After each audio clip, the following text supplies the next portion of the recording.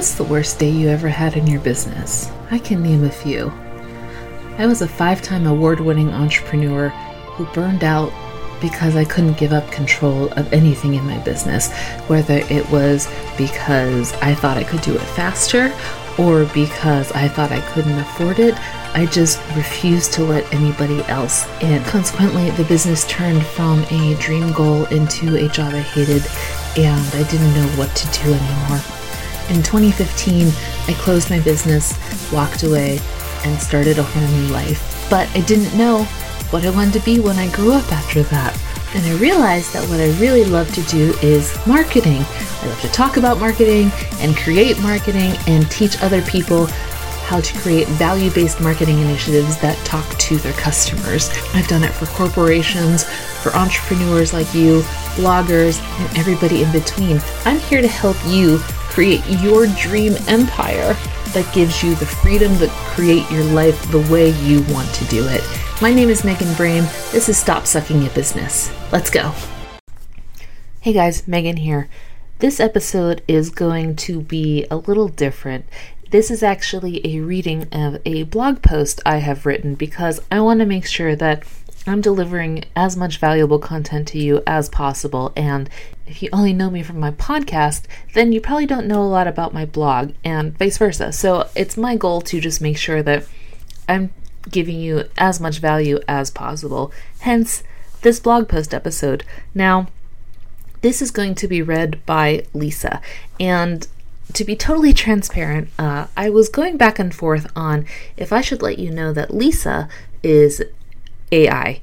She is not a real person. She is artificial intelligence who reads these blog posts. But I figured that it would probably just be better to be transparent with you that this isn't a real person. This is an AI app, but I don't want that to, I guess, cloud your take of this information, because I picked this blog post because I thought it was really valuable and wanted you to learn it in this month when we're talking about similar things.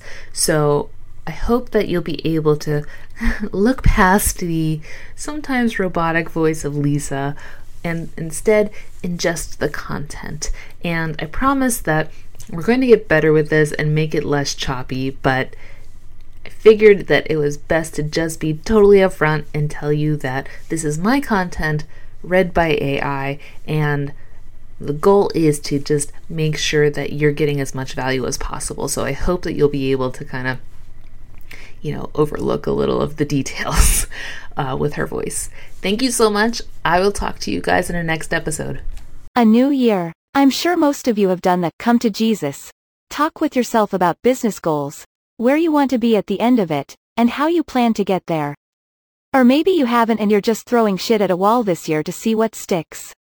Respect. I've done that and just let myself be surprised. It didn't work out well in a growth sense, but certainly forced me to learn gratitude for the lessons learned. If you are planning goals, though, let me offer some tips on how to define realistic goals that help you move forward without feeling overwhelmed.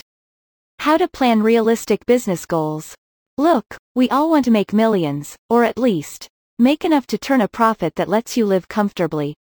But in most cases, it's incredibly difficult to create significant income from the beginning of a project. Instead, it's better to either 1. Plan out a big 5-year goal and work backward. 2. Plan a smaller goal for this year that is expandable and have a stretch goal. The joy of being an entrepreneur is that you can choose your own adventure when it comes to this. My usual system is to have a pie-in-the-sky 5-year goal, which I forget to write down, and then stumble towards hitting it with my smaller yearly goals. But let me take a commercial break here for a second to say that goals don't have to be financial at all. Whatever your goal is, it should be something that drives your business forward. For example, for this blog and Beige House, I've worked out editorial calendars that define themes for each month, list any events I need to be prepared for, and let me break each month down into relevant, themed posts. It's a bit like assigning myself homework, but it feels better than having to figure out what to write every week. SMART goals. Whatever your goals are, they need to adhere to the SMART method of goal planning. S. Specific, a drilled down goal that has definitive terms. So, I want to be self-employed by